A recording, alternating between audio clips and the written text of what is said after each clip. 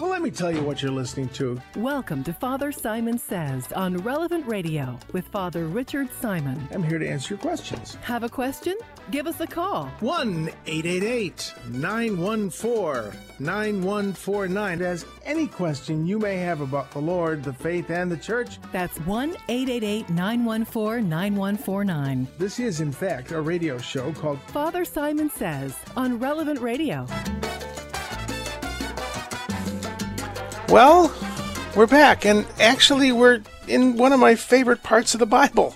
I know that's kind of obscure, but the book of Samuel, 1 Samuel, I mean, I don't think many people say, oh, I just really love 1 and 2 Samuel. I do. It's a wonderful story, and so, well, let's just pray and get into it. In the name of the Father, the Son, and the Holy Spirit.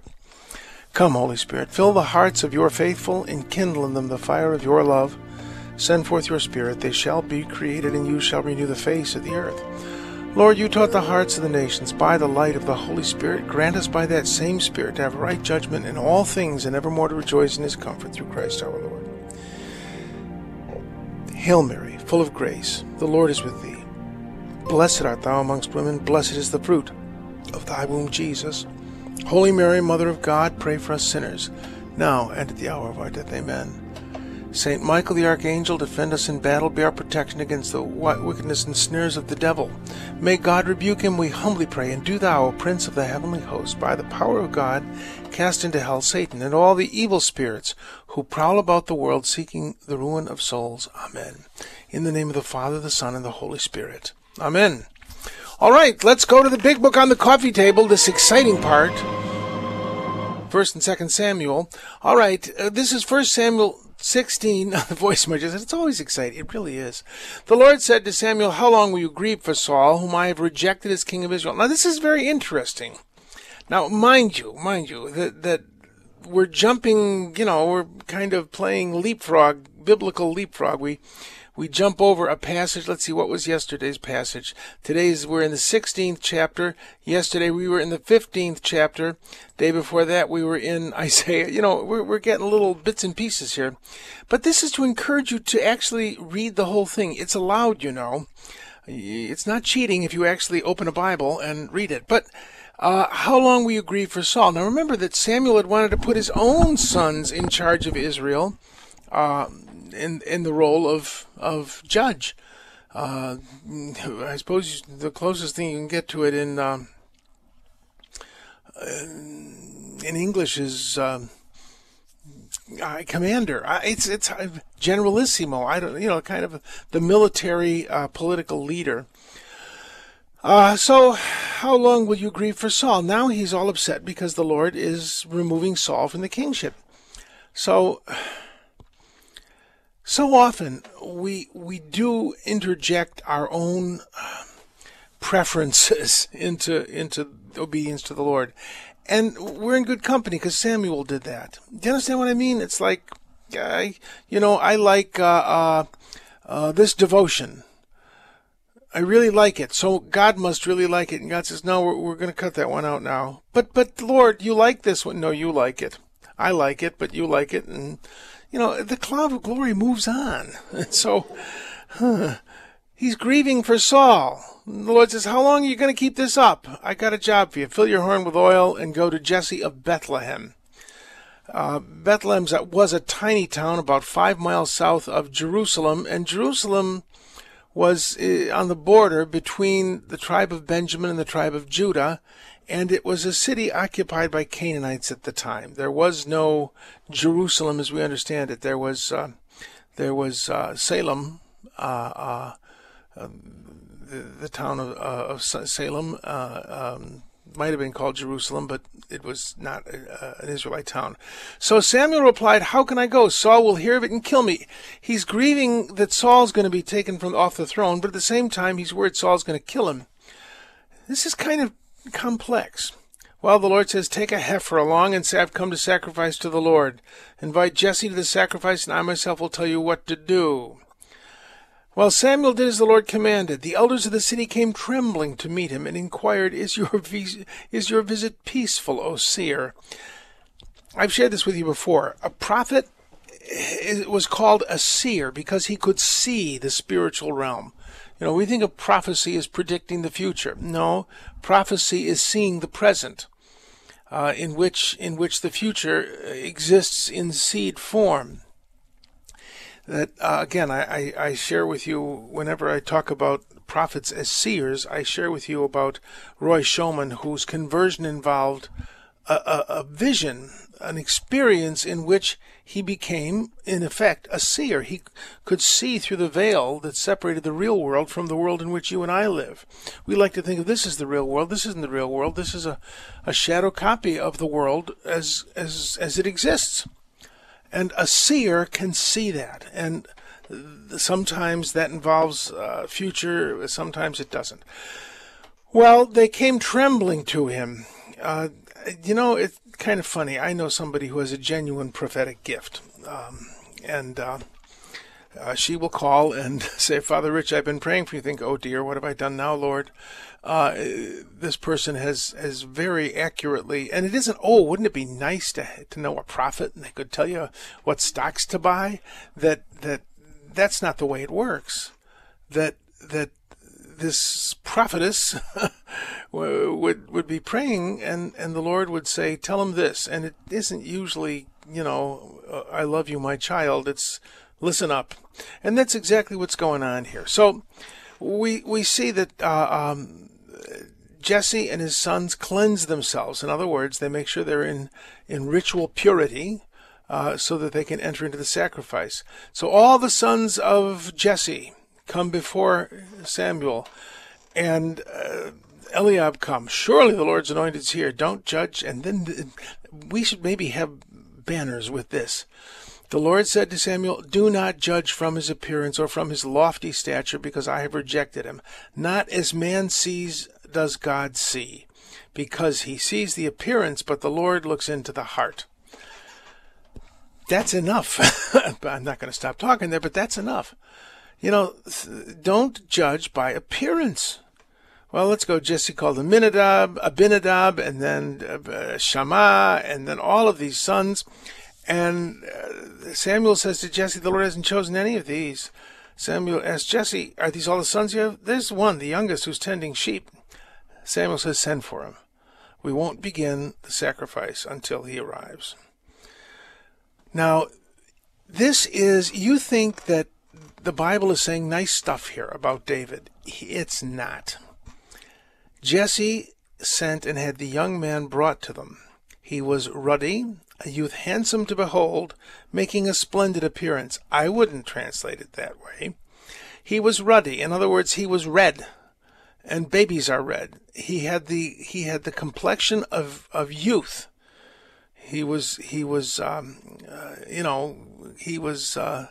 baby-faced. That's almost, you can translate ruddy that way.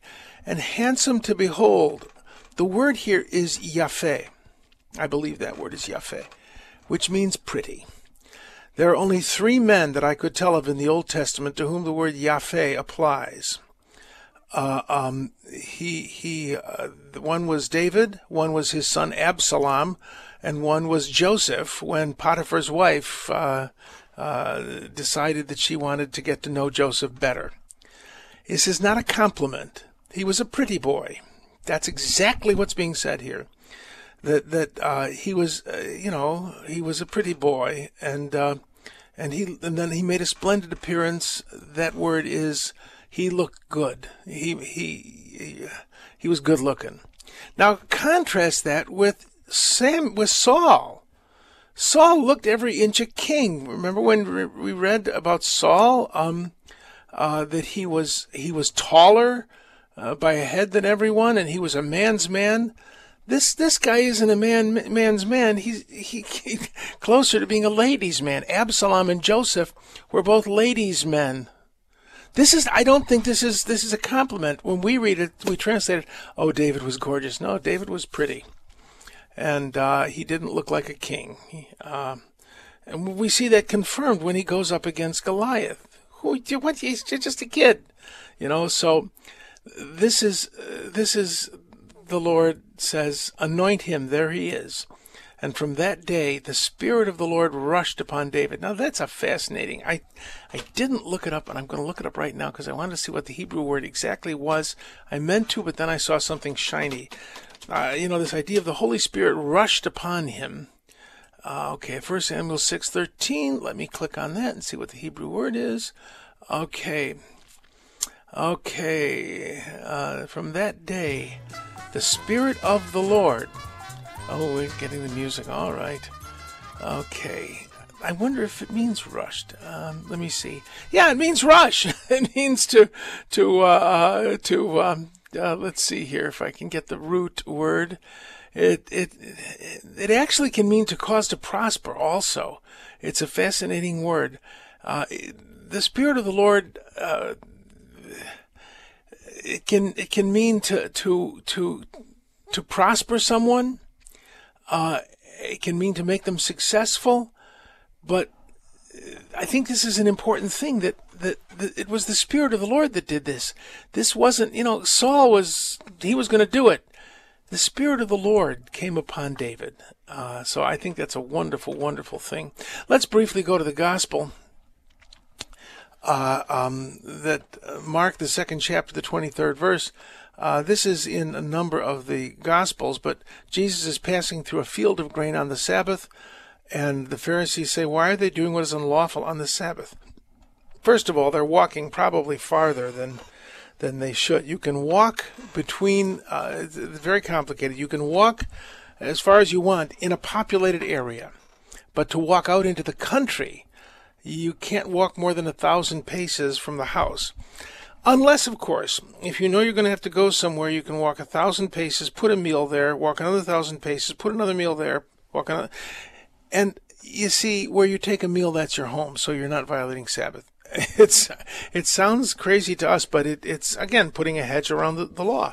So they're walking through the field of grain, and maybe they're ameliorating their transgression by eating something, but that's not why they're doing it. They're doing it because it's hungry. And they're violating the law 3 ways. First of all, they're picking grain, so they're harvesting. They are rubbing it in their hands to get the husk off it, which means they are threshing it, and then they would blow the husk away, which means they're winnowing it. So they are at least violating the law in 3 ways. They are working on the Sabbath by harvesting, threshing, and winnowing. The nerve. Now, this is very, very interesting that a lot of people say Jesus was wrong in this. We read in the, oh, good grief, why am I, okay, that he went into the house of God when Abiathar was high priest. David went into the house of God in the days of Abiathar, when Abiathar was high priest. Abiathar was not high priest. Abiathar was not high priest when David walked through. So apparently Jesus got his Bible wrong. Let's see what actually the text says. It doesn't say that at all. It says, during the time of Abiathar high priest. Doesn't say during the high priesthood of Abiathar. What am I trying to say here?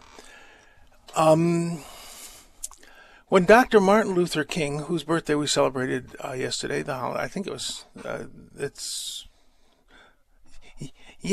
but we celebrate on a Monday. So I don't know if it's the actual, it's the Martin Luther King holiday. Saturday was his actual birthday. See, I'm being, well, there we go. We're celebrating the birthday of Dr. Martin Luther King.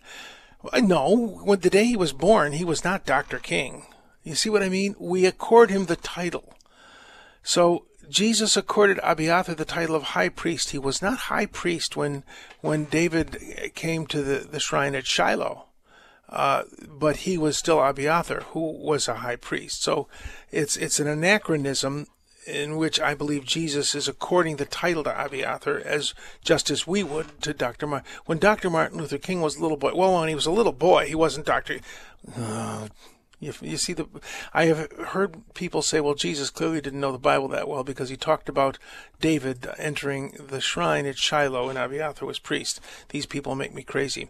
So, very interesting. The Sabbath was made for man, not man for the Sabbath. That is why the Son of Man is Lord, even of the Sabbath. I've told you the Gospel of Mark is about Jesus' divinity. And here, when Jesus is calling himself Lord of the Sabbath, he is claiming divinity and saying that this was made for man, that God rested on that day and allowed Adam to begin his life. So, I would like to go to another thing, another axe to grind.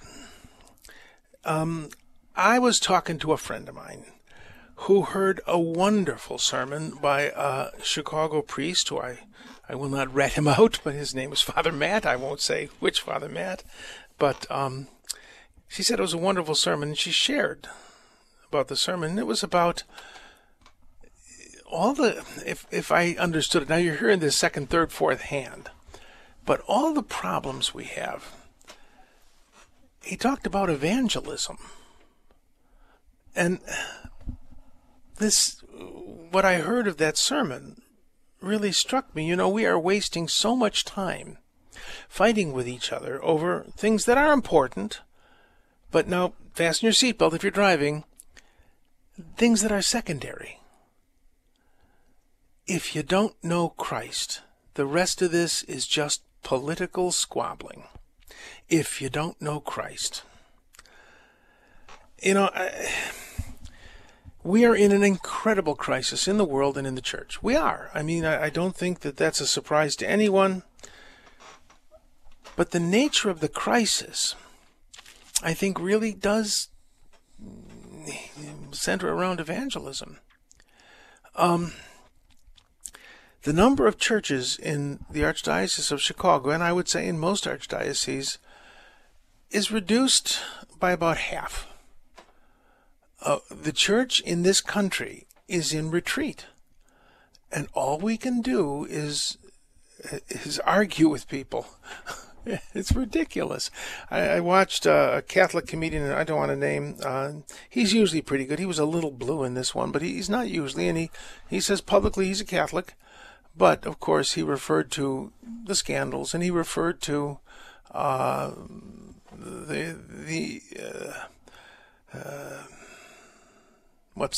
do I want to put this? He referred to just, it's kind of weird, but he's a Catholic after all that's gone on. Then I was watching something about the influence of a very obscure YouTube thing about the influence of French grammar on English, French grammar and vocabulary on English, especially vocabulary comparing Norman French and Parisian French, which both came into obscure, right? But the guy who was doing it was very engaging, Englishman, and he talked about the difference between the word warden and guardian that come from French dialects. And then the priest is the guardian of our morals. Yeah, right. And we are constantly, as Catholics, being bad-mouthed from both angles. We aren't demanding enough, or we're too demanding. We're in crisis.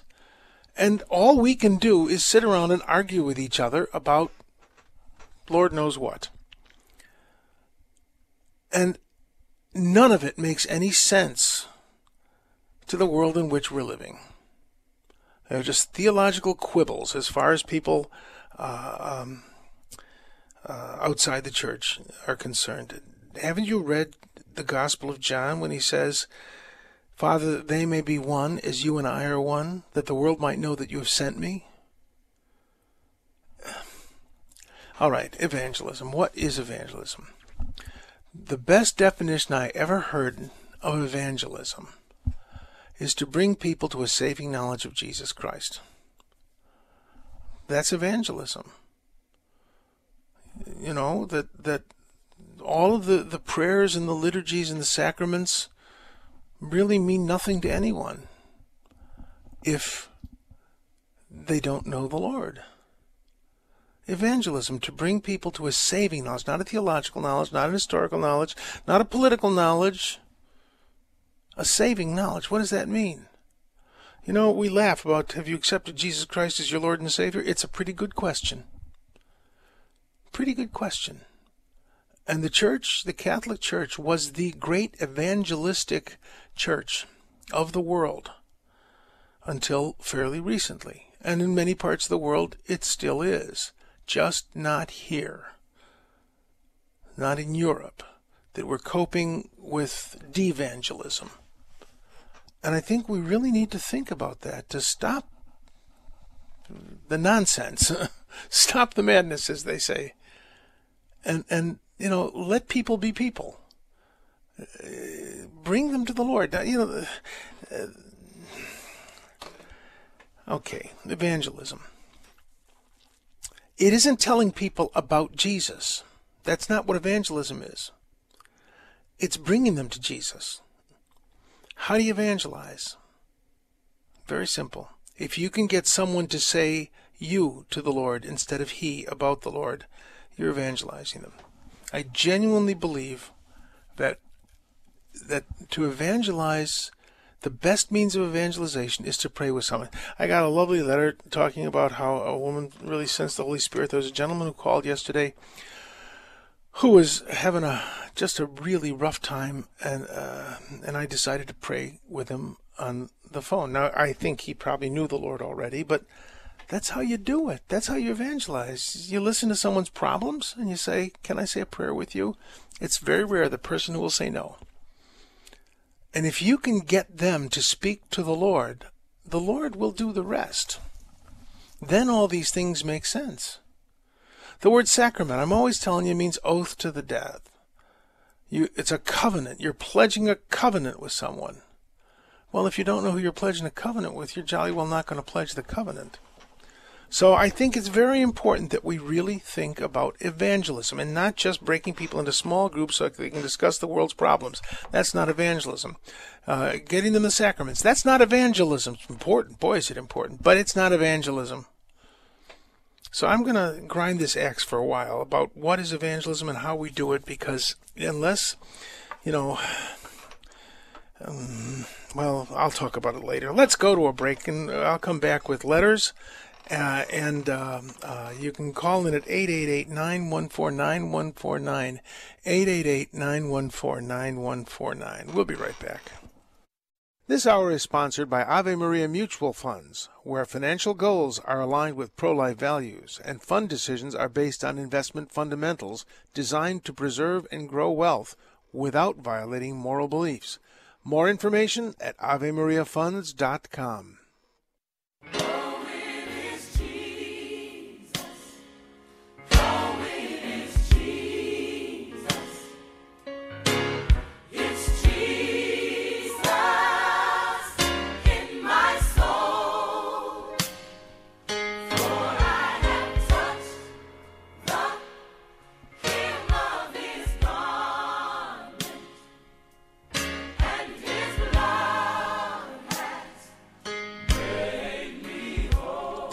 Good question. Do you know the Lord? I'm not saying do you know about him. Do you know the Lord? All right, let us go to letters. Okay, well, this is kind of an interesting one. This is from David.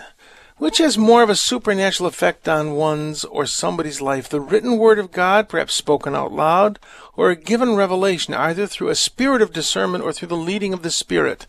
It isn't a one or the other. However, the idea of the spirit of discernment or through the leading of the Spirit. I'm always telling you about my Pentecostal, Catholic Pentecostal roots. And those phrases are very dangerous because you have to remember the scriptures are clear. Every word is proven by 2 or 3 witnesses. So when a person says, "Well, I felt it in my spirit," I don't really care about that.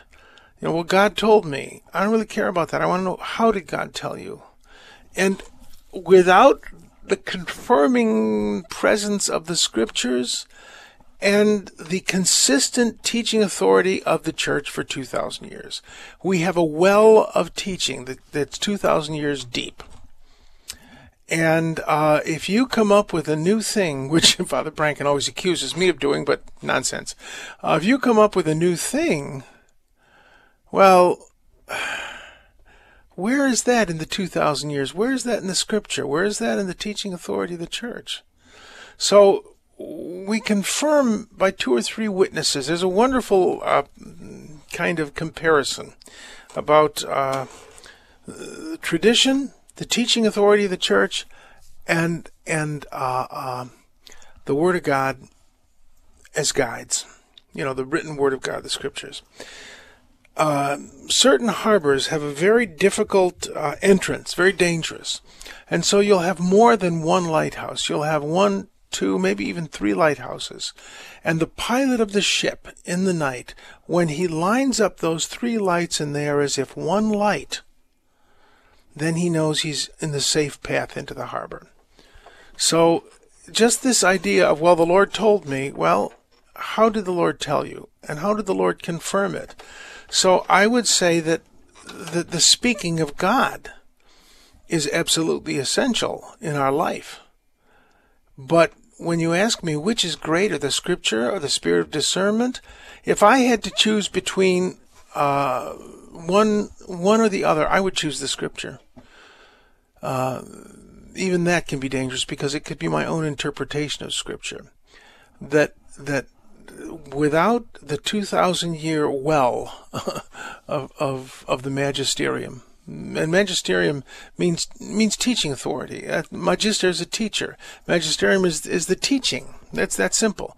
The 2,000-year well of church teaching, the Scriptures, and the inner prompting, when they all line up, well, then we can be fairly certain and understand.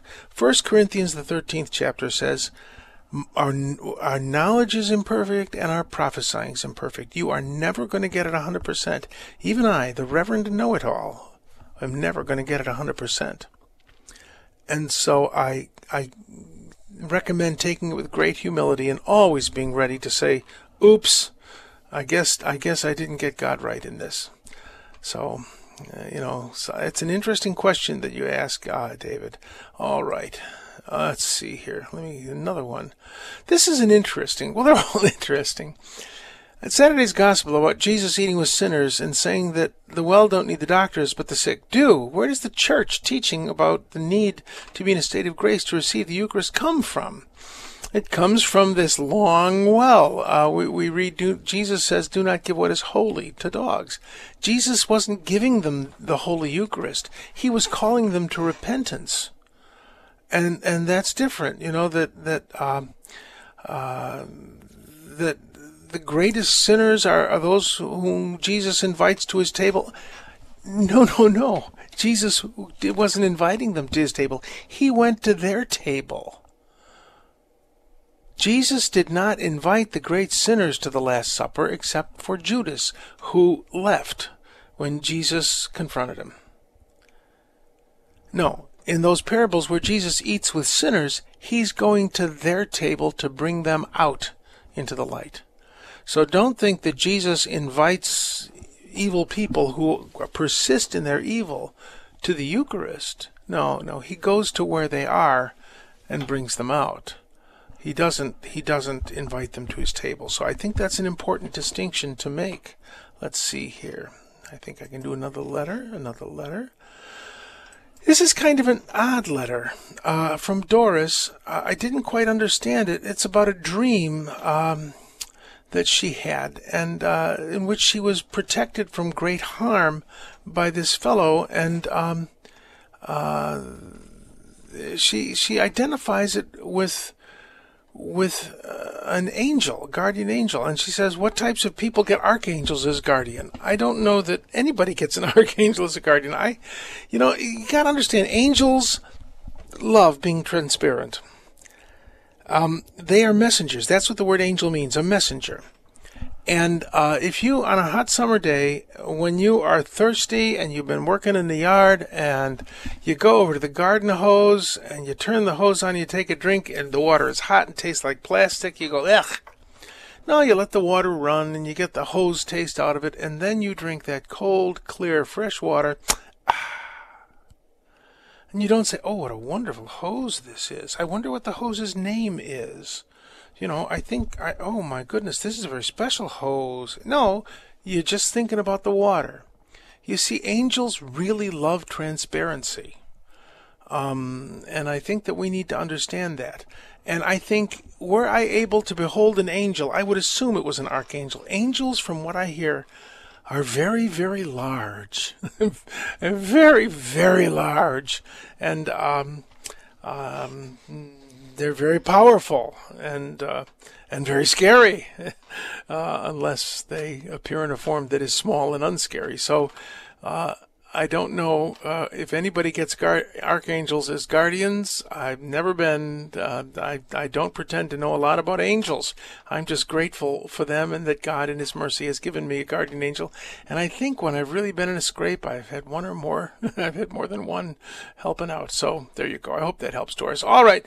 One more letter. How's that? Oh, by the way, 888-914-9149. 888-914-9149. I want to do this one more letter. This is from Robert in Chicago, and he was watching a mass on YouTube that was, interesting. And I'm becoming lost as to what's right and what is wrong in the mass. And welcome to the club. I mean, these are very strange times in the life of the church, and I would say that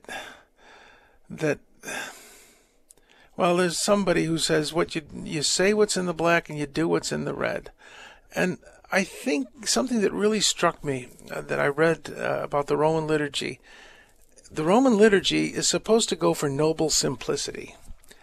And I think that that's a good rule of thumb. But why I really want to mention this, about this, is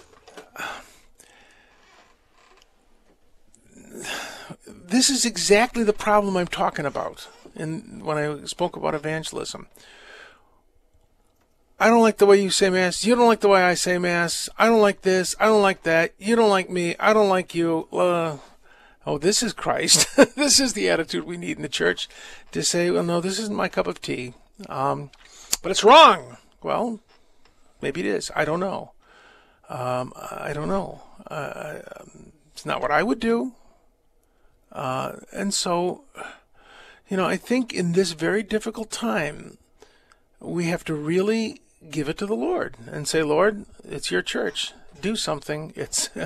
We need you. Lord, we need you.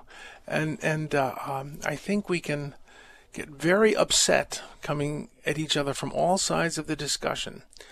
And it's not pleasing to the Lord. It's as if we're a family coming to the table at Thanksgiving, and Mom and Dad are sitting at the head of the table. And Dad is sitting at the head of the table, as my very Teutonic father always did.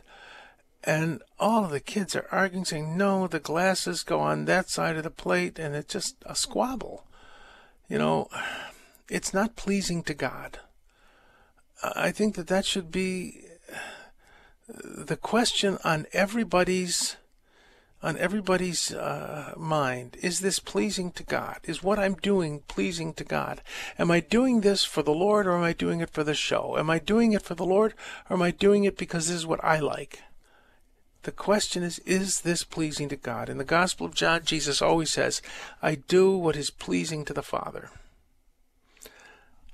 I usually do what's pleasing to me. So, these are grievous times, and I think we really need to ask the Lord what is pleasing to Him, especially in our own relations. Father, that they may be one, that you and I, that they may know that you sent me. All right, we're going to go to a break. I'll come back with a word of the day.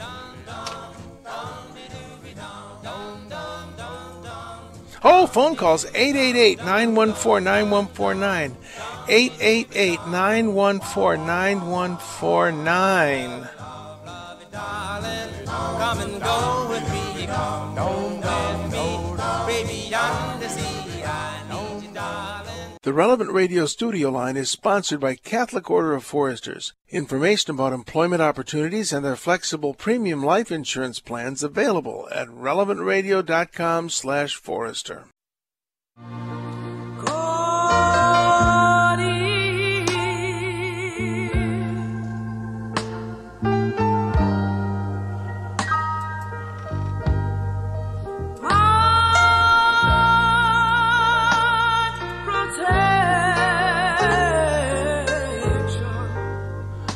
My goodness. Amazing, amazing. Okay, let's see here if I got the right thing. Before we march on, I wanted to talk about a march. And, our annual hashtag Fast for Life is coming up this Friday. So you can tell us how you plan to pray and sacrifice for the unborn at relevantradio.com/fast. We're doing this in solidarity with the March for Life. And, I always remember what Abraham Lincoln said, if slavery isn't wrong, then nothing is wrong. And I would paraphrase it for our times, if abortion isn't wrong, then nothing is wrong. And that's the point of it. There are people who want to say nothing is wrong, and you know what? There are some things that are wrong. Surprise. So join Relevant Radio and Solidarity Health Share this Friday for the hashtag Fast for Life at relevantradio.com/fast. And you can claim your free download of The Choice is Love today. All right, let us go to letters. Oh, word, not letters. We did letters. Word of the day, word of the day. Yes, I have a wonderful word of the day. The bread of the offering, we read. That was kind of a funny way to put it. That David went into the house of God, and it's upon Abiathar the high priest. Now, that would imply, during the times of Abiathar, high priest, but it doesn't necessarily mean when he was high priest. That's not what the text says. Upon Abiathar, high priest. So, and ate the bread of the offering. What do you mean the bread of the offering? That's a fascinating word. The word is I think it's prosthesis. What? Let me find it in Greek. It's prothesis. It's the presentation, the bread of the presentation. But in Hebrew, it's the bread of the face. That's literally what it means. The word panim means face, but it means presence. When you're face to face with God, it's an anticipation of the Holy Eucharist. The bread of the presence. There were 12 loaves. They used to call it the showbread. But in Hebrew, it's the bread of the faces, or the bread of the face. If a little old Jewish grandmother might come up and squeeze the cheek of a baby and say, "Shein panim." Well, David was a shein panim, which means what a pretty little face. So that meant the presence when we're looking at each other face to face. And the high priest, the bread of the presence was changed regularly, and the priest, not necessarily the high priest, but the priest on duty, I believe, would bring out the loaves that had been in representing the 12 tribes of Israel present to the Lord, and he would hold up these loaves and say, "Behold God's love for you." And I think of that often when I say, "Behold the Lamb of God." So the bread of the presence, the bread of the face, that God wants to be in a relationship with us face to face. I think that's cool. All right, let us go now to phone calls. Ahoy! Wendy from Orange, are you with us, Wendy? I am, Father Simon, so I have a big question for you. Oh. I love adoration, but I don't know anything about it. So my question is, what's the meaning and reason behind the cape that the priest wears, and he doesn't touch the tall part of the monstrance? Yes, the humeral veil. Yes, okay. The humeral veil. That's what that's called. Which means the humeral. Oh gosh, those things started long ago. The long usually you wear a cape, which in Latin is the English word for it is cope. That is the most ancient or a form of the most ancient form of the chasuble. In fact, is the Church of the East, that's what they wear at Mass, the cope, which is the one that goes all the way down to the floor. And the chasuble was actually a garment, an ancient Roman overcoat that went down on all sides, almost to the floor, and it was called conical, not comical, but conical, a conical vestment, and very hard to negotiate. So sometimes it would be open in the front so you could move your hands, sometimes in the sides so you could move your hands, but that cape that the priest wears, the long one, the cope, is a very ancient form, and I would assume that the humeral veil is very ancient also, because there were certain things that the grubby little hands of the slaves shouldn't touch. And so things would be brought with a cloth. You put the cloth around your arms, and then you touch that which is precious to bring to someone important. In fact, I think I've even seen old icons where the Magi are carrying things with a cape. I can't remember that. I have to look it up.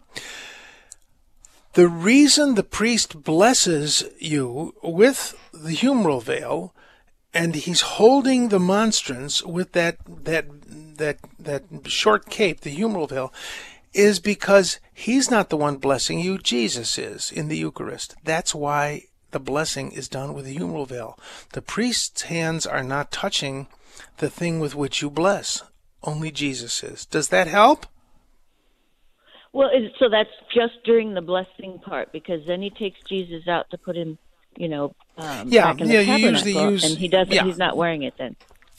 That's so it's to hold him up so that Jesus can give us the blessing. Often a priest will wear the humeral veil when taking the Blessed Sacrament in and out of the tabernacle, and that's just a gesture of respect because it's a biblical principle that what is sacred is covered. That's why women wear more clothing at Mass than men traditionally, because they're considered more sacred. They're the givers of life in a unique way. So, and that's why we traditionally covered the chalice, and that was never abrogated by the liturgical movement. What is sacred is covered. That's a biblical principle. We see it in the Ark of the Covenant. So, priests will often use the humeral veil. I don't know if that was required liturgically. I'd have to ask somebody who knows the old rite better than I do. So, does that help? Well, thank you very much. It helps so much because I love it, and now I understand it more. It is beautiful, and yeah, it's just Jesus is blessing you in his Eucharistic presence. It is. We got all this beautiful stuff in the church, and if you don't, as I'm saying, if you don't know Jesus, it doesn't make sense. But when you get to know him, it's wonderful. All right, well, God bless, and thanks so much for listening and for calling. Who do we have now, dear voice in my head? Greg from Kewanee, Wisconsin. Greg, what can I do for you? Greg, hey, good afternoon, Father. How are you doing today? Yes, I'm considering all things pretty well. Oh, gosh, yeah. It's winter in the Midwest. I'm trying to get my daughter to listen to an Alabama on her app. And I've been struggling trying to teach her Mathew 9:16 through 17. About the wine sack. Yes, Can you help me out here, my friend? Matthew 9, verse 16 and following, correct? Okay, yeah. Okay. Let's see. I hope she's I hope she's listening. I'm trying to get right. I told her you're a great teacher, Father. Oh, this is an interesting one. I have a strange take on this. I really do. Okay. And I wouldn't trust me to be right on it. But the idea of old wine and new wineskins, we read in another version of this that let's see here. Is it in Luke? We read that no one, having tasted old wine, prefers the new wine. That's in the Gospel of Luke 5:38. No one, after drinking old wine, wants new, for he says the old is better. And I'm the only person I've ever heard who's ever said this, and I'm probably wrong. But I think that in the context of Luke, you might think that Jesus is the old wine. He's the real thing. You see, Judaism is more appropriately called rabbinic Phariseeism, and it developed in the exile in Babylon. The synagogue, I always point out, the synagogue did not exist in the Old Testament. There's no reference to a synagogue in the Old Testament. The synagogue was a way to be an Israelite without the temple. In Babylon, they couldn't go to the temple, so they developed places of meeting. That's what synagogue means, the meeting place. And then when the temple was destroyed, the synagogue was the only expression for Israel in exile. And so this rabbinic Phariseeism cultivated how to be an Israelite without a temple. And I got this from my dear friend Rabbi Lefkowitz, may he rest in peace, that he said that you Catholics, you're more Jewish than we are. You got temples and sacrifices. We don't do that anymore. We believe that the important part is the ethical and moral content of the Torah. And I always wanted to say, Rabbi, every page drips with sacrificial blood. Are we reading the same book? You know, we believe the Messiah came and reestablished the temple, a temple made of living stones. And we offer the sacrifice of Calvary, the Thanksgiving sacrifice, the Eucharist. So we continue the sacrificial order, whereas Judaism does not. And in a sense, rabbinical Phariseeism was an innovation. So that's one possibility. Now, new wine and old wineskins, it's interesting. This is the only place in which new wine is mentioned in the scriptures. Oinos neos. There are two words for new in Greek. One is kainos, which means renewed, and that's the New Testament is the kaini diatheke, the renewed testament. But neos means it's never been done before, so it's kind of a novelty. So I think it's kind of complicated. But new wine and old wineskins, in a sense. If you look at this in Luke, we say the old wine is better, and the new, we think of patching cloth. That cloth was very valuable in the ancient days, and so you would save old cloth for the very purpose of patching. So Jesus talks about the old as being valuable and not just the new. So I don't know if that's what you're looking for, but I have an odd take on it. Does that help a little? It does, but I have a little different take on it there, Father. Oh, sure. If I could let you know.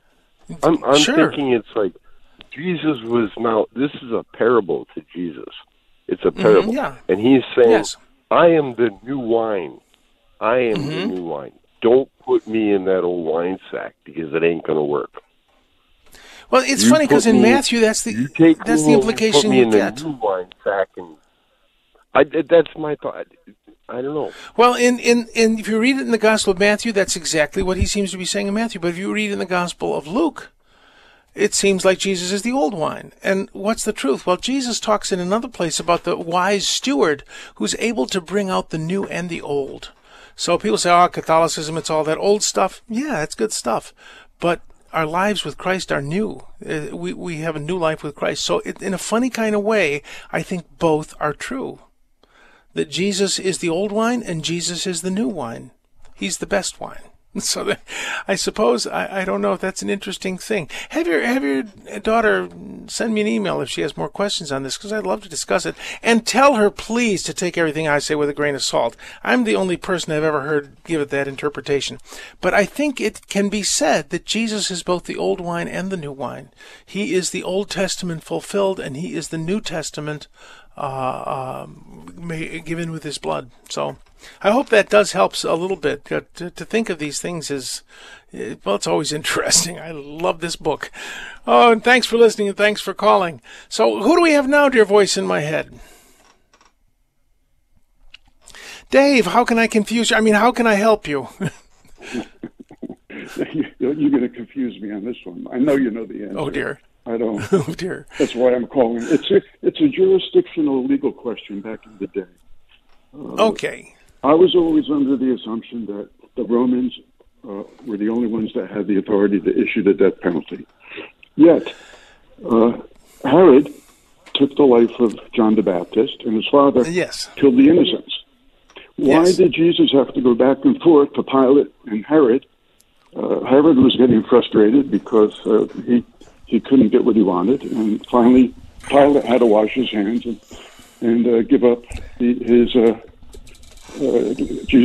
life. I think you know the answer to this. I'd like to know it.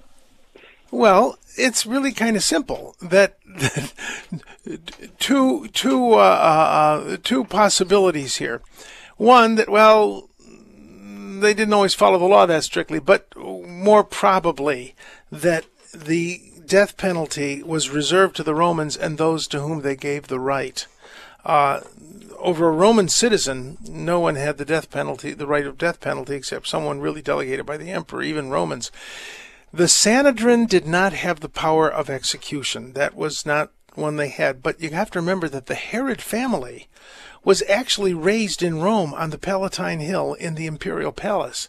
These were close associates of the Roman emperor, and the Herods would have had jurisdiction to execute someone because they, for all intents and purposes, were the Roman government. They were not in an adversarial relationship with the Roman government. They were. I think most people don't realize that the grandsons of Herod were raised in Rome on the Palatine Hill in the house of the emperor. That they were raised personally by Octavian Augustus and Livia. Amazing. So they were hand in glove. So they would have had the right to execute someone, or they wouldn't have gotten in trouble for doing it. And speaking of the right thing to do is to stay here and listen to Drew, because he's coming up and he will be far less confusing than I can ever be.